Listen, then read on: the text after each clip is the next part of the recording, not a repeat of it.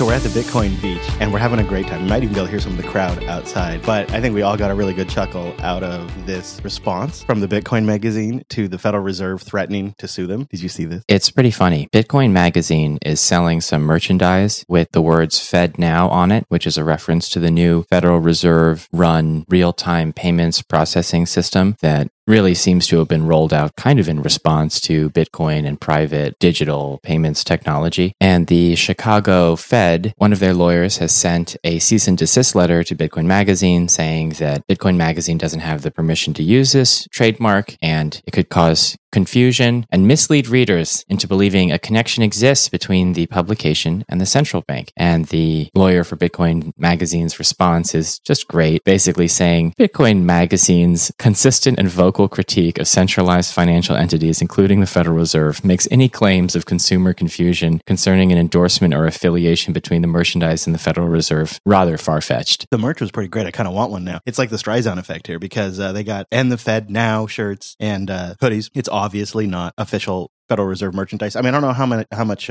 Federal Reserve swag you have, Dad. So I know that could be confusing for the folks out there that buy a lot of Federal Reserve swag. But the fantastic thing that they did in their response letter was not only poke the bear about how their fiscal policies have been destructive, but then they actually linked to the merchandise store in the letter back to the lawyer. I didn't notice that. That's great. That's some cojones on the Bitcoin Magazine, folks. It is so great. They say that Federal Reserve recently learned that the Bitcoin Magazine is selling t-shirts, hats, and other wearables that have the Fed Now name. And they are concerned about confusion. And it's just so silly, right? Because Bitcoin Magazine says that in conclusion, we firmly stand by our right to engage in parody and critique and contribute to the broader discourse on the financial system and privacy. Should you wish to further discuss the principles of parody, transformative views, and broader implications for free speech, we remain open to a constructive dialogue. They write.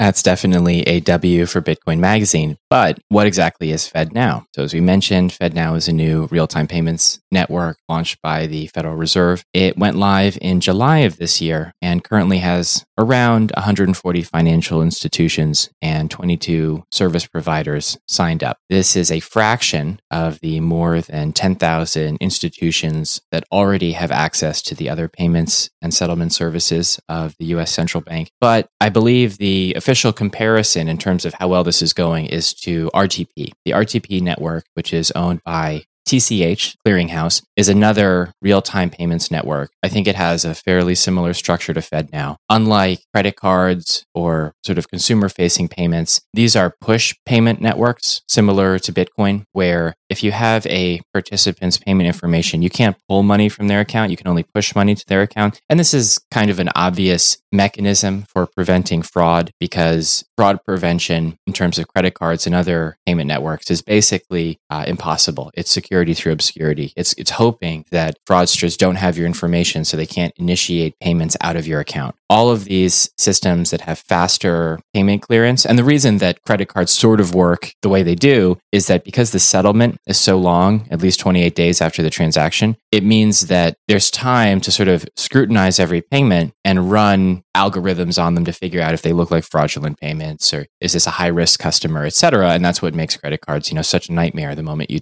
trigger a couple of flags and now you're sort of a risky customer and now credit cards suck for you. It's also why you can't buy a house with a credit card. But this kind of brings us to an interesting conversation about traditional finance and real-time payments technology. So what is the clearinghouse? Like the Federal Reserve is a corporation that is actually owned by some of the largest financial institutions in America. The clearinghouse is another such organization, and they manage some monetary network services that has their clients as their customers or their owners as their customers. And one of these is RTP. And again, it's very similar to this FedNow service, except it's overtly a private network. I think it's only available to sort of a small subset of financial institutions. And so the idea of FedNow is that you're going to bring a real-time payments network, but you're going to make it more widely available, of course, not to consumers, but to private entities. And I think the interesting detail about RTP is that when you compare it to other payment technologies that are available via your bank, you've got ACH, same-day ACH, wire transfers, and then RTP. Wire transfers cost $25 to $50 per payment. They settle within minutes. They are like RTP push systems, so I can push money into your account from a wire transfer. And they're generally used for like international transfers. But the thing is, wire transfers that are sent internationally do not settle in minutes. They generally settle in 5 to 7 days. ACH, Automated Clearinghouse, is something you might be more familiar with. And ACH sometimes can settle in 1 day. And it's also a pull and push network. So you can actually pull money out of people's accounts with ACH, which was why I was always kind of nervous setting up direct deposit with my employer, because I think they can push and pull using direct deposit. It's a slightly scary relationship to have with the company in the United States. But what stands out to me is that ACH, if you don't need instant settlement, can get as low as 20 cents per payment. So that's relatively cheap. That's almost free. Non-instant is like 30 days. 2 to 3 days, supposedly. But I think really, within 5 is a safe margin. Yeah, okay. I mean, it's funny that 5 days feels like, oh, that's so fast. Yeah, and the way that ACH saves money is that ACH is Automated Clearinghouse. It's literally a clearinghouse. It's an entity that aggregates a whole bunch of transactions and batches them together. And so the reason that it's cheaper is that they're actually grouping transactions from different banks together and kind of canceling them out. So if we are 2 banks and I owe Chris Bank $100, but Chris Bank owes me $50, then I end up only sending $50 through ACH. So it's kind of efficient in that sense. Okay, so why this detour into modern payment technology? Well, one thing that's interesting is RTP, it's still costing 25 cents a transaction. It has a maximum transaction size of around $1 million, I think. It's still more expensive than the Lightning Network. In fact, it might be more expensive than Bitcoin in certain situations. And it certainly has less security finality than Bitcoin. So it's just interesting to compare all of these legacy options to Bitcoin, to the new technology, and see that they're still inferior, I think. Mm-hmm.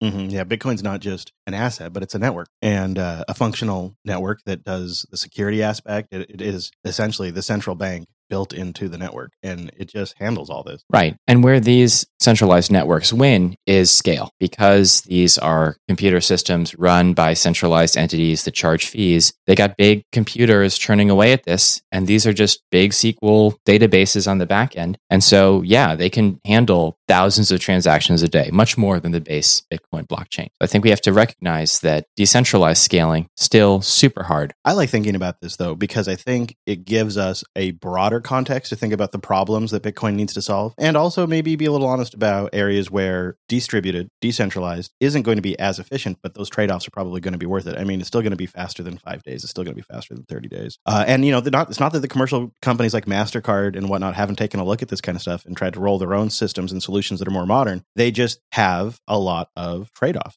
This is the Bitcoin Dad Pod, recorded on November 4th, 2023 from Bitcoin Beach. And I'm here live with me. It's Chris from El Zonte, soon to be in San Salvador. Hi, we're actually here. We're in Bitcoin country. It's pretty great. Mostly just been buying food with Bitcoin. There's really not much else to buy here, let's be honest. Yeah, that and the beach.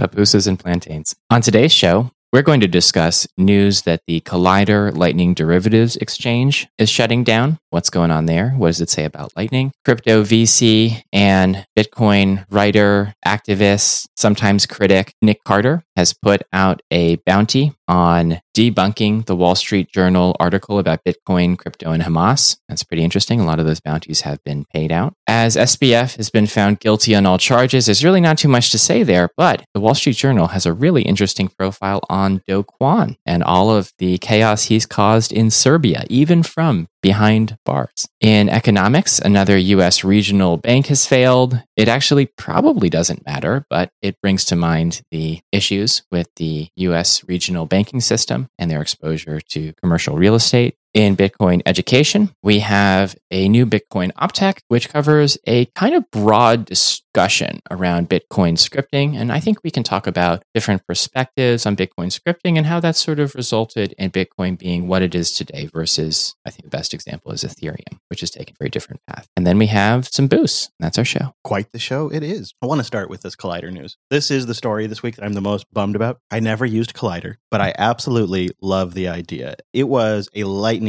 exchange, Lightning native exchange. And the coolest feature that they offered is that you didn't have to make deposits and have a wallet on their damn exchange like you do with all of the other ones. And I thought this was a ginormous land shift in security and privacy and, custody. But they did it all with the Lightning Network, and it seems there just wasn't a large enough hardcore trader market that was willing to use the Lightning Network, I suppose. And actually, in traditional finance, custody of assets and trading are separated. And this prevents a huge amount of fraud, probably 90% of fraud, because if the exchange that's trading also has access to your assets, they can do so many things. They can lend them out from under you, like what happened with FTX. They can lose them, like what happened with Mt. Gox. There's so much that can go wrong. And a qualified custodian is basically a dedicated entity that gets paid to protect assets. And obviously, this raises costs for both the businesses and the consumers involved. But it's very different from an exchange. A qualified custodian has a much lower attack surface. They don't have to handle deposits and withdrawals from thousands of customers. They handle probably hundreds of customers, maybe if they're a huge custodian. So that always, made sense in traditional finance. The cool thing about the Lightning Network is that because payments are relatively instant, you can just send money immediately into the exchange, do the trade, and then take money out. I think what was particularly interesting about Collider is they basically used Lightning and some sort of centralized derivative to create Lightning-based stablecoins. And so that's how they were a derivative exchange. You could kind of hold a Lightning-based stablecoin on their exchange or derivative, it's a derivative asset. And those derivative assets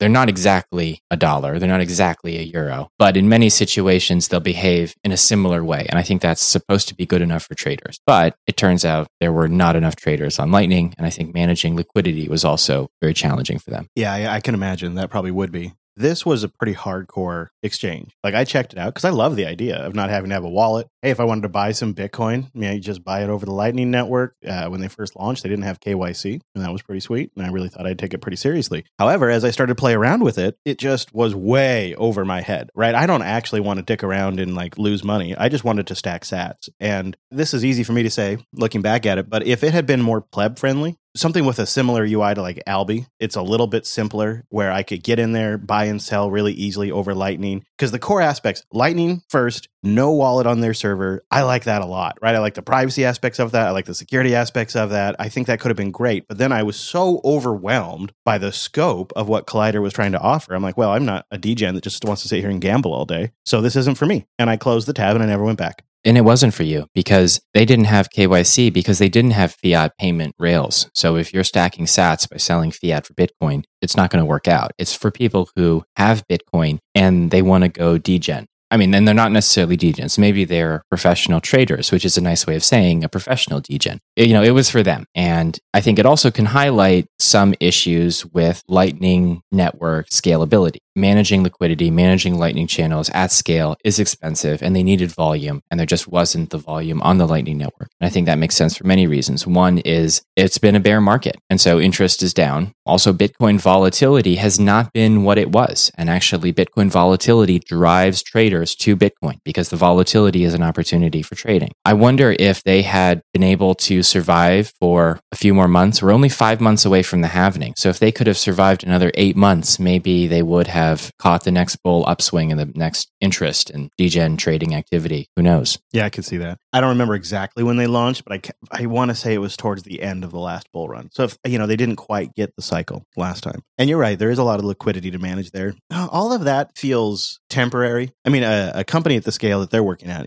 with a few hundred customers or more, you're probably using liquidity providers. You're probably using automated systems to balance out those channels and manage that. You probably don't have somebody that's just sitting there circularly rebalancing channels manually every day or something like that. And that's terrifying when you think about it. An automatic rebalancing tool that's generating transaction fees and things and is vulnerable to bugs and errors. Oh my gosh. Okay, yeah, that does sound a bit messy. Now, this next story, even though it's my special friend, Elizabeth Warren, at the heart of it, you've been following the story of oh my God. The Wall Street Journal, Hamas, crypto, Warren's letter. Throw her in reverse for a second, Dad, and let's go back about a year. If you go back about a year, maybe year and a half, what you will discover is Elizabeth frickin' Warren is at the center of every single tragedy. Anytime somebody dies, anytime somebody gets bombed, anytime somebody burns alive, anytime somebody gets shot in the head, Elizabeth Warren is there to scream about crypto and how crypto funded that illegal action. And she and a band of about 11 other Congress critters jumped enthusiastically all over a Wall Street Journal report that came out and implied that a large amount of money was was funding Hamas and Hamas-linked wallets, however they were able to determine that. Time went on, and Bitcoiners started to think, geez, this sounds a little weird. This doesn't sound quite right. And digging was done. There's a couple of different numbers have been kicked around in the total amount of crypto that was probably sent to potentially Hamas-linked wallets. I've heard anywhere from $1 million to $4 million. But when you break that down into how much of it was Bitcoin, it's like $200,000. The fact of the matter is that the traditional finance rails and cash and all of that are billions and billions and billions of dollars, tens of billions of dollars, right? So we're talking about tens and tens of billions of dollars versus $200,000 in Bitcoin. And she went on the warpath. There's videos you can go find online of her questioning witnesses, and she really focused in on what did she call them? Non-hosted wallets or something? I forget her terminology, but basically self-hosted wallets or something. She's honed in on self-custody as the new bad guy in her crypto warpath. You see, the problem is that these came from people that had their own wallet. They weren't even wallets on exchanges. They could just send it right from their computer to the evil terrorists. Having cash in your wallet sounds very dangerous. What if you have bad thoughts? If you go watch the videos of her questioning witnesses, it's pretty consistent. The witnesses are like, pocket change might have been sent, but Senator, we have a way, way, way bigger problem over here. And then she just goes right back to it. Like, just doesn't even, just right over Warren's head. There just seems to be something very structurally wrong with politics in the United States, because Warren, in many ways, Warren seemed to get a boost from popular backlash against traditional finance during the 2008 financial crisis. Yeah. And I think that one of the issues was that crisis was not very well understood by anyone. If you ask most Americans what went wrong, they'll say that banks went crazy and lent money to a lot of people that they shouldn't have lent money to, and that was the root problem. And honestly, I don't think it was. I think that the problem was there was an international euro-dollar money crisis, and the visible symptoms were the failure of the Greek economy due to their over-indebtedness, the failure of Northern European banks that had invested in Southern Europe, including Greece, Italy, and Spain, and the U.S. mortgage sector, and these financial intermediaries like Lehman that were providing exotic derivatives that acted as a form of insurance that allowed other derivatives to be used in a very money-like way. But that doesn't really fit on a placard, so no one's really talked about this or been too interested in finding the solution. So I think, since then, Warren has been trying to find a bad guy, and she went after big banks, and it just didn't really work because those are the same entities that received bailouts, need to keep receiving bailouts and government guarantees. And they, by definition, are kind of well-moneyed. And it turned out she sort of needed that money to stay in office. And now crypto is her new boogeyman. She jumped in on the sentencing of SBF, which we'll touch on, but she said that the hurt and pain for crypto isn't over. Quote, the parade of cases to follow poses a much more existential threat than the FTX verdict. They plan to keep on going. She's on the warpath here. And this is an article from Politico this morning. It says, meanwhile, Senator Elizabeth Warren is leading other lawmakers in pushing legislation to crack down on what they say is the industry's money laundering machine. Well, the Democrats would know, wouldn't they? I just watched a video yesterday when SBF was everybody's buddy, and he was at a Senate hearing on the other side. And when he's leaving the room, Maxine Waters leans over and blows a kiss at him. See you soon, honey. Love you. Mwah. And blows a kiss at him. Well, because his mother had a relationship with Maxine Waters, right? Well, and also Waters is one of the biggest beneficiaries of his political donations. Okay, well. I'm just saying, Waters and Warren are on the same team. If Warren wants to crack down on some of this crap, it looks like you could just look in your own house. You don't have to go far. If someone donated hundreds of thousands of dollars to this podcast, I think we would be favorably inclined to them. I know, it's just, you see, Warren wraps herself in the flag of a progressive protectionist and that she's fighting for the people. But she's become a puppet of the bankster. She's the power player that moves people in and out of government between bank jobs and government jobs. That's what Warren does now. You hear about that revolving door? Warren's the one that's at the door. She's the doorman. That's Senator Warren. Meanwhile, Waters and 50 other Democrats, and we don't know how many Republicans, all took millions of dollars from Sam Bankman-Fried. And now she's out there on the warpath claiming she's going to crack down on this money laundering machine. The money laundering machine is right there with her colleagues, and she's probably part of it. The whole thing is so apocryphal. So to return to Nick Carter and his bounties. Nick's issue with the Wall Street Journal article is that it has a very incendiary title. The implication is that crypto and Bitcoin funded Hamas's terrorist attack in Israel that started this latest war in the Gaza Strip. And then later in their article, they kind of couch it by saying, up to $900 million in crypto. And it's been now changed to 130 million somewhere in this Warren letter. But the data came from Elliptic. It was first, for the Wall Street Journal claims and then the Warren letter claims were first debunked by Chainalysis. And then Elliptic said, hey, actually, we're really uncomfortable with how you're using our data. You're interpreting it incorrectly. And now Nick Carter who actually, I think he was an investor in Collider. So his company, Castle Island Ventures, was an investor in Collider. Nick has raised money, which was originally going to be, I think, around $15,000, but now it's up to $50K because people have donated to this funding effort. And if you do your own Chainalysis, take the Elliptic data and sort of can pin down more details about how much money Hamas actually raised in crypto, you can get a bounty. And the article we've linked is a Medium post by Nick Carter that is really getting into the nitty-gritty of what money can actually be, with confidence confirmed to have gone to Hamas. And the numbers, frankly, appear to be pretty insignificant. And obviously, this is it feels a little silly to be engaged in this sort of pedantic argument, especially when a tragedy is unfolding on the Gaza Strip and in Israel. But Warren seems to be operating under the maxim of let no tragedy go to waste. So unfortunately, this debunking is important. It won't change people's knee-jerk reactions because the moment anyone reads the Wall Street Journal headline and maybe skims the first two paragraphs of the article, they're going to come to the conclusion that this crypto thing is really dangerous and needs to be reined in, and they're probably never going to change their mind. But debunks have to be put out there to set the record straight, or else this will just be one of those things in congressional testimony that just keeps on getting referenced over and over and over again. When Warren was approached about this, because, there's 2 weeks of people debunking and getting closer and closer to the truth. Because it turns out, not only was it pennies that was sent, but Binance and Tether also froze some of the funds. So what was sent wasn't even received by the wallets in a lot of cases. So, of course, eventually this comes up. It works its way up to Warren. And Warren says, quote, it's not about one report. Although I do note that her letter only cited a single report. So what's the other report, Liz?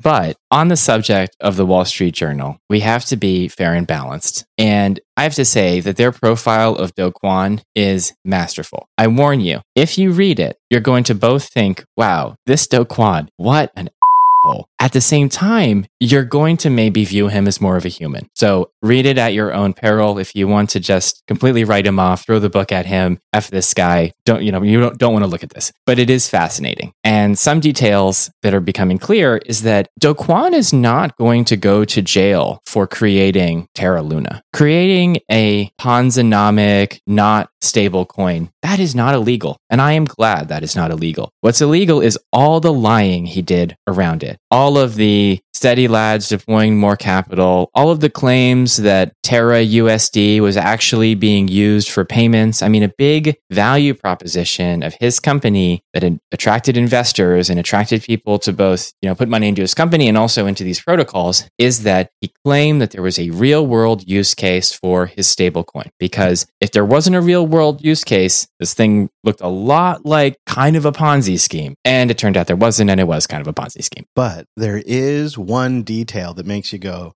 okay. I don't know if we knew this. In the back of my mind, I think we almost did, but it turns out that Do Kwon named his daughter Luna, right? So that kind of makes you wonder, doesn't it? Ouch. And he had such a cringe tweet, like naming my second most wonderful creation after my first most wonderful creation. And it's like, oh my God, Do. Oh boy. Oh my God, Do. Hopefully your kid doesn't see that tweet in about 20 years. And he was just so delusional. Remember when he was on the run and giving interviews and people would be like, so where are you? And he's like, well, I'm not at liberty to say. And they're like, there's an Interpol red notice out for you. You're on the run. He'd be like, I'm not on the run. I'm not running. Look, I'm sitting down. Right. It's funny too that, both Do Kwon and SBF kind of went on this I've just been busted tour where they tried to play it off as no big deal. And Martin Shkreli, the former hedge fund manager who went to jail on securities fraud charges, showed up in both of these live stream tours. There's a great quote. Shkreli tells Joe, jail's not that bad. It sucks, but it's not the worst thing ever. Good to know, Kwon replied. Yeah, though maybe he won't have to worry about it. Although he definitely lied. He definitely misled quote unquote investors as they are. But I guess that's not breaking the law. Yeah. I mean, it seems like the fraud would be. It seems like the lying. Well, he also was caught with fake passports. He appears to have bribed a Montenegro politician who is now their prime minister. Nice. Good pick. Well, he knows how to pick the winner. And he wrote a letter from jail, which kind of outlined this, but then created a real ruckus in that country. So the thing about Do Kwon is that he seems to cause chaos wherever he goes. Yeah, I know people like that. Like, they're just like chaos magnets.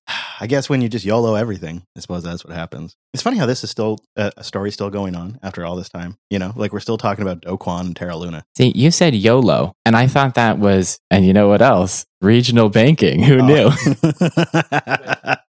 But Terra Luna was really interesting because it was actually the beginning of so much of the crisis that kind of dominated the bull market, including because Terra Luna led to Three Arrows Capital failing, which also led to Genesis and BlockFi and these entities failing, which then led to FTX failing. And so it was this related house of cards. And in many ways, Do Kwon was the instigator. So I guess in my estimation, he's kind of a hero now. Yeah, in a way, it kind of makes up for some of it. I suppose because we didn't lose money in the situation. It's a little easier to forgive. But it was sort of that piece that just sort of kicked off a whole series of events. I guess I do. I mean, if it took Luna blowing up to take out FTX and SBF, probably worth it. Well, now I feel bad because we should have written a letter to the judge. Well, we still can in time for Do Kwon's sentencing. Yeah, we'll definitely do that. We'll get right on that. Right. Put out a tweet that might show up in evidence. And as we mentioned before, the fifth U.S. regional bank to fail in 2023 is Citizens Bank of Iowa. Damn, that's where I had all my money. That reveals something because this bank did not have a lot of money. Only $66 million in assets and $59 million in deposits. I think they only had 2 branches. So this was a very small bank. I don't think its failure is in any way systemic or particularly worrying. It was taken over by Iowa Trust and Savings over the weekend, and so I think customers won't have any interruption in payment services. Oh, good. But why did it go bankrupt? Well, that's what I'm thinking. I mean, you're saying it's not a big deal, but like, I feel like we don't hear about banks collapsing every day. Still, like that still feels like, even though it's not an important bank, it's still a bit of a signal. Well, I think that banks collapsing, especially small banks, is how a healthy banking system operates because banks have a fundamental mismatch between their assets and liabilities. Their main source of liabilities is deposits, and their main assets are long-term loans. So that just means that structurally banks are always vulnerable to bank runs, and you need the FDIC and other entities to sort of be there to say, hey, listen, don't worry about all the red flags. We've got you covered. No need to pull your money out and create this self-fulfilling prophecy. But there are no details about this yet that I could find. But what's probably going on is they had some exposure to some bad real estate debt because if their total assets are under $100 million, you just need 1 or 2 real estate projects you've invested in to be underwater in this current environment, and you're probably bankrupt. Yeah, I was just listening to a report last night about San Francisco, and there is a really famous building in San Francisco that's up for sale right now.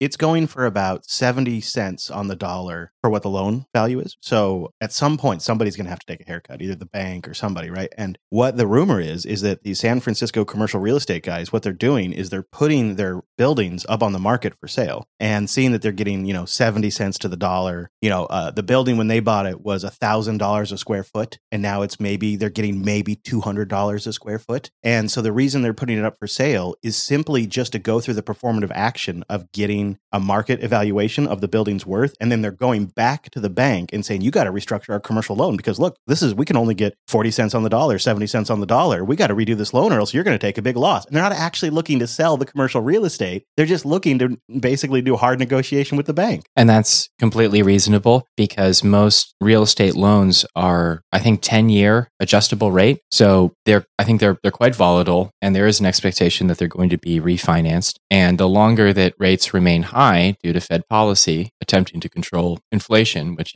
explain to me how goods and real estate inflation is exactly controlled by higher interest rates on government debt. And I'd be very enlightened to understand that. But higher for longer means you're going to get more projects that need refinancing at higher rates, and they need to go through this process of doing markdowns. And so this is kind of a organic deleveraging event, or it would be if it doesn't go too far. And if it goes too far, then it becomes a financial crisis crisis and bank panic, and then the Fed will step in, slash interest rates, buy up bad debt off of financial companies' balance sheets, and start another financial bubble, restart the financial bubble, maybe. Boy, just God, it makes the idea of using real estate as a store of value sound like a real pain in the butt in these types of markets, right? Like with Bitcoin, I just stack and hold those sats. But with real estate or land, when the market turns like this, you got to go through these games. Yeah, and you have to hold it longer, frankly, I think, because they're just high transaction fees buying and selling a home. I mean, I don't know if any listener has moved recently. Moving fees are up a lot too, because energy prices are higher, labor is higher. If you need help packing up your stuff or moving your couch, that's going to cost you. And there's taxes every time you process a real estate transaction and broker fees. Well, how about JupiterBroadcasting.com, my podcast network? We're down here this week, and Dad and I are doing the Dad Pod right now, but tomorrow I'll be doing Linux Unplugged. So if you want to see how that goes, could be a train wreck. Check out Linux Unplugged 535 next week. But what I will give a mention to, my buddy Alex, he almost lost everything. And this guy, he's got copies of copies, right? I mean, I'm talking like he's got copies in the UK. How did that happen? It was a series of unfortunate events. It was at a cascade. Yeah. It was like a corrupted image being pushed to backup, or give us a hint. I wish. It's a good story about when you do decide to go sovereign and self-host, there are sometimes costs when life gets really busy. Like he just got a new job and he's been traveling a ton and things just started to slip. And then it created a cascade effect, essentially. We also chat with the blokes from 45 Home Lab who are building a new massive home, like for folks that want a home lab server that's a beast. It's essentially enterprise grade, but built for the home lab. We had them on the show too. So that's self-hosted 109 and a lot more over at JupiterBroadcasting.com. Looking forward to checking that out. Now, how about a little Bitcoin education? Bitcoin OpTech 275 is mainly focused on a continued discussion around scripting change on the Bitcoin dev list. And I think that this falls into two broad categories. One is governance research, and another is a proposal called OpCat. CAT stands for Catnate, and OpCat is an opcode that would allow you to take 2 bits of data from the Bitcoin stack, catenate them, so put them together, and then put them back on the stack. It's a very low-level operation, but this is a way to add a very low-level functionality that allows the construction of more. This is a way to add a very low-level functionality that allows the construction of more complex script behavior. And it relates, I think, to the governance research, because in the discussion of how to do governance-based vaults, just for context, a vault is a type of Bitcoin address that theoretically gives you a cool-off period before you can move the funds. So it would be a solution for ultra-cold storage, where even if an attacker can steal the keys to the vault and tries to drain it, they're restricted in how much they can move, in how fast they can move it, and it gives you time to check the transaction and issue a revocation transaction that then diverts the funds to a different wallet that hopefully you control. And it makes it harder to steal your funds because now an attacker needs to get access to the vault, also get access to your sort of backup system. And even if they have all of that, they can only empty the vault slowly and over a prescribed period of time. And so, potentially this gives you time to do something, maybe. Who knows? So what's the question? Because that sounds really good. Question is, how do we want to build Bitcoin script generally? Do we want more complex computation on the blockchain that nodes are validating, nodes are doing computation? Over time, we need bigger computers to do this computation, but this gives us more functionality, and more functionality at the base layer theoretically gives us more scaling on higher level layers. I mean, it sounds good, but Ethereum kind of took that path, and now Ethereum, lives out of data centers. So that seems like kind of a trade-off. Do we go that far? Who knows? But that's one way to do it. The other way, I think, is more similar to proposals like BitVM, like RGB, where you have client-side validation. You put something on chain, like a proof, you do the computation off-chain, and then you can reveal the results of your computation if you need to sort of enforce something on-chain. And the advantage there is that you're just putting some arbitrary data on the blockchain. Other nodes don't care. They don't have to have more RAM or more compute to check it. And then if you need to do something, enforce a contract, you can reveal something on-chain. The downside is this probably means that if you do need to reveal information, it's more expensive for the client to reveal that information. But it means that the person who's using that service is paying for it, as opposed to distributing the cost to every node on the network. This is kind of the Nostr approach, right? Where the Nostr idea is that the Nostr feed is a fire hose of information. And then if I want to block dad, I do that client side. If I want special features, I do that client side. And that is really nice because then you don't have a central hand that is tweaking things and hiding what you see and don't see. But, and I wonder if this would be the same issue here, Dad,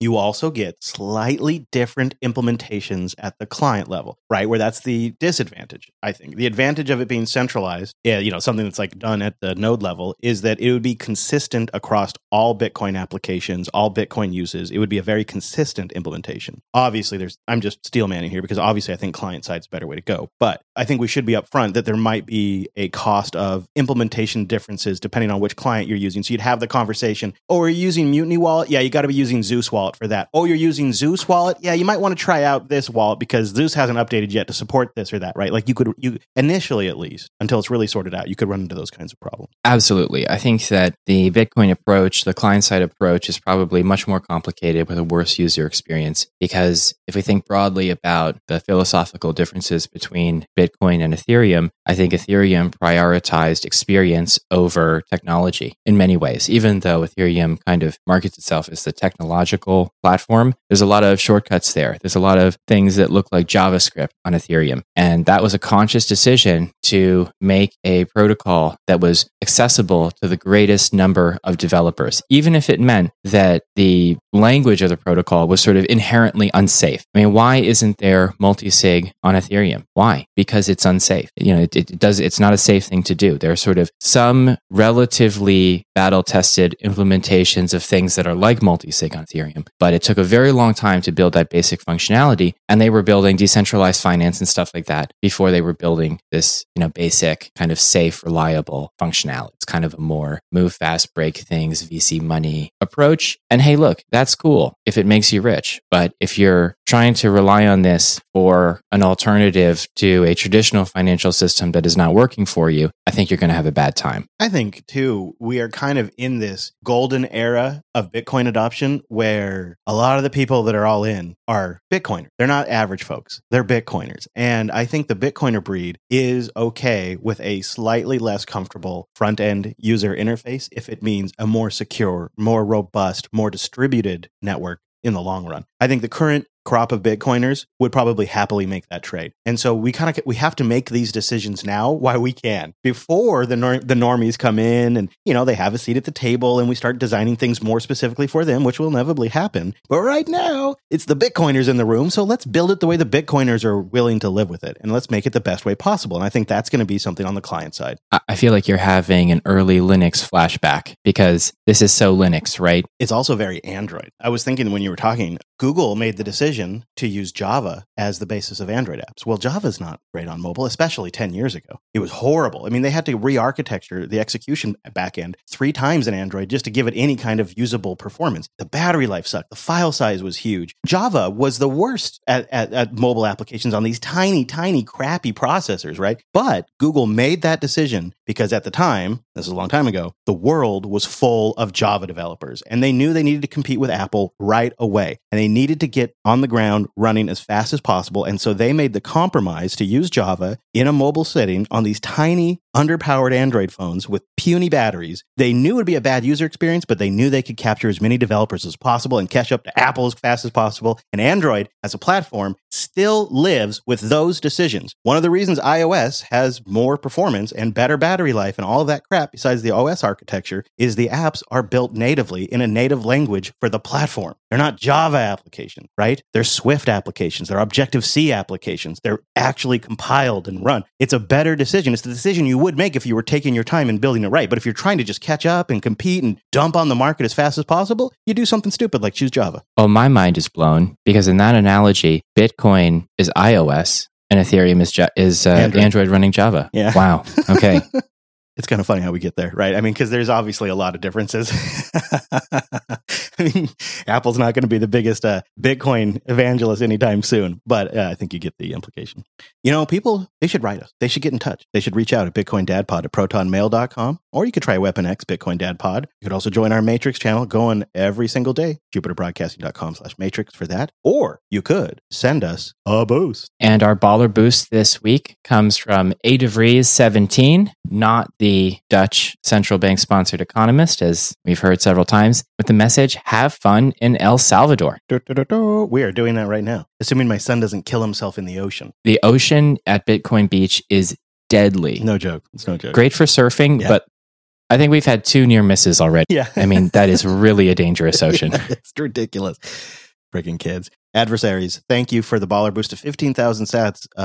It's not a huge boost, but we really, really appreciate it. And it does make you our baller this week. Halleck came in at 10,000 sats with no message, but just wanted to send us a little support. And Neural P sent in almost 6,000 sats, again, with no message. And thank you very much for the support. Now, Mr. Rusty Shackelford came in with 2,000 sats. Hi, Dad and Chris. I've gotten to the point where I want to run a Lightning node. Where would I find others to open channels with? Do I just ask around on Lemmy and Mastodon, or is there like a list compiled somewhere? Thanks. Good question and no good answer. I think that you ideally open channels with entities where you would have back and forth traffic. It might make sense to open a channel with a hub node like, I don't know, Ellen Big or... Yeah, I was going to say Ellen Big. Yeah. Yeah, the idea with like Ellen Big, right, is you go there, you throw a few sats at them, and they'll open up an inbound channel to you. And you can rebalance those channels too, but then you actually get some inbound liquidity. And so that's what I did for my first one, is I did like Ellen Big or something. What Dad is saying though, I think is what I've internalized, 2 years into running a Lightning node. And that is, you really want to think about it from a standpoint of who are you transacting with? And maybe you're not transacting with anyone in particular, and so you can just do some general big channels. For me, it was,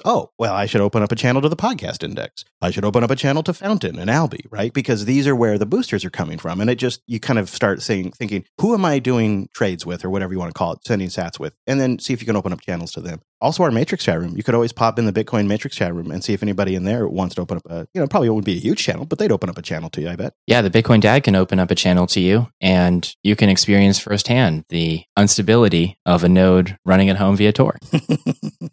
Thanks so much for the boost.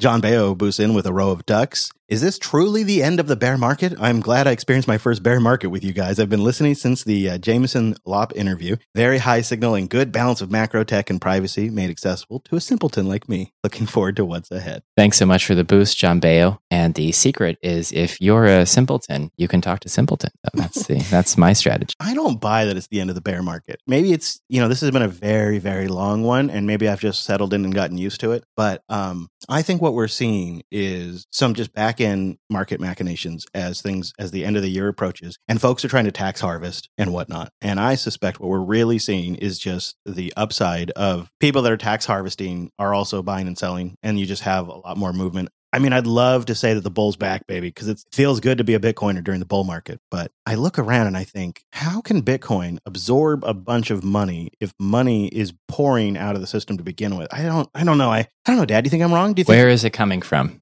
Yeah, where's the money coming from? That is a good question. That's my question. Where's that money going? And it needs to be a lot. And I know these ETFs are coming, but I'm actually, and I haven't vocalized this, but I'm actually an ETF skeptic. The two biggest data points for me right now that seem to suggest that we're not going to see a massive long-term effect from the ETF is that Canada already has one. They already have a spot ETF. It doesn't make a difference. Nothing's changed. And MicroStrategy stock is essentially, quote unquote, an ETF, right? You're buying MicroStrategy stock for exposure to their massive Bitcoin pile. And if people wanted to ape in on a quasi Bitcoin ETF before the ETF was ready, they would have been buying MicroStrategy stock like crazy. And now the MicroStrategy stock isn't doing horrible, but it isn't popping off like everybody thinks a BlackRock ETF is going to pop off. I think those are good points to raise, and I honestly couldn't say if that's the case. I guess one aspect to MicroStrategy is that I think it's always been kind of a speculative company. After the 2001 .com crash, I think MicroStrategy stock was trading at like 12 cents. So it's come back from that, but it's highly associated with Saylor. And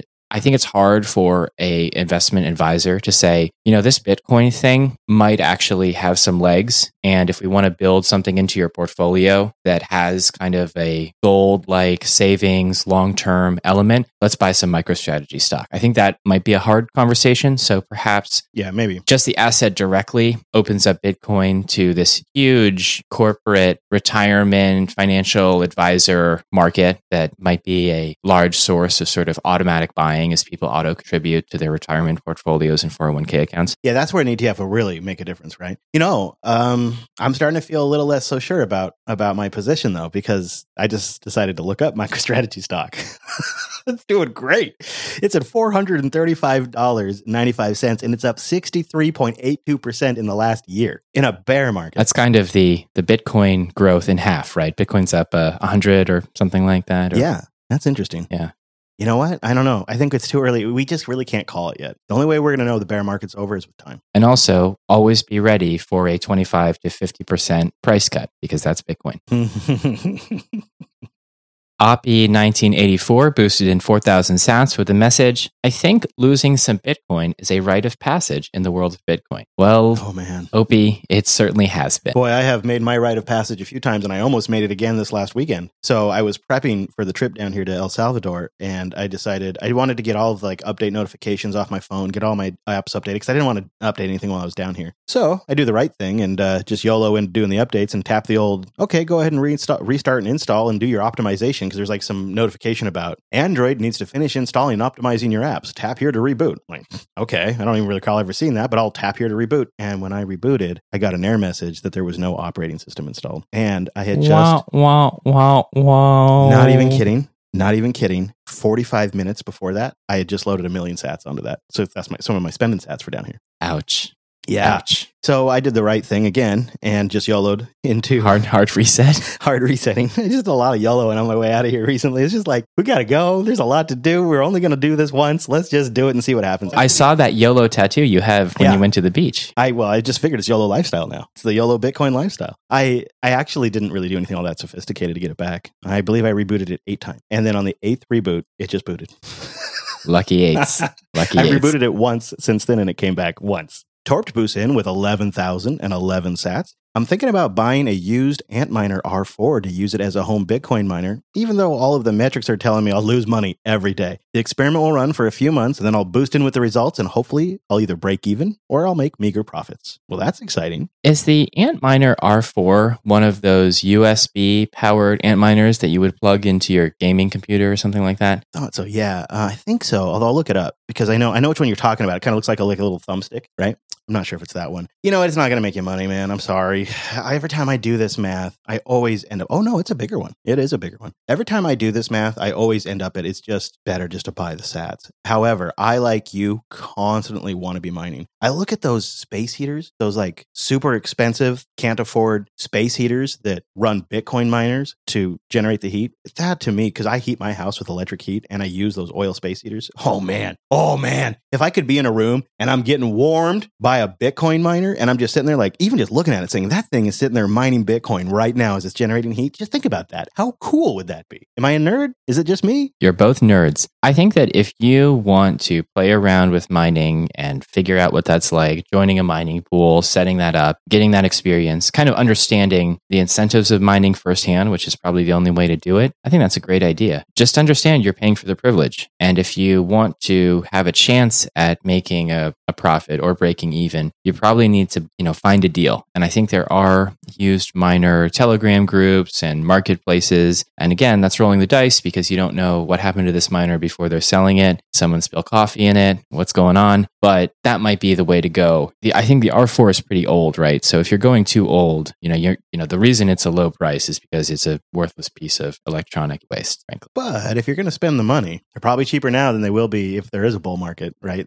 Those things go up in price really, really quick. So if you're going to do it, maybe now is the time, I suppose. Now, we had 12 boosters in total. It was kind of a light week for us. We won't be living it up while we're down here in El Salvador. We got 52,101 sats over 12 boosts. So thank you everybody who does take a minute to boost in. We also get an automatic reoccurring boost from Bob, 3,000 sats. That's always appreciated too. If you'd like to boost into the show, support and get your message on here, get a podcast app that supports boosting at newpodcastapps.com. You top it off with some sats or keep your damn podcast app. That's fine. I'll just judge you a little bit. I kid. Just get Alby. It's actually really great. GetAlby.com. You top that off and then you can boost us from like the podcast index or whatevs. We'll have links in the show notes for that. This is a value for value production and we put a lot of work into each and every episode, and we appreciate the value that comes back. If you got some value out of it, that's always part of the deal with value.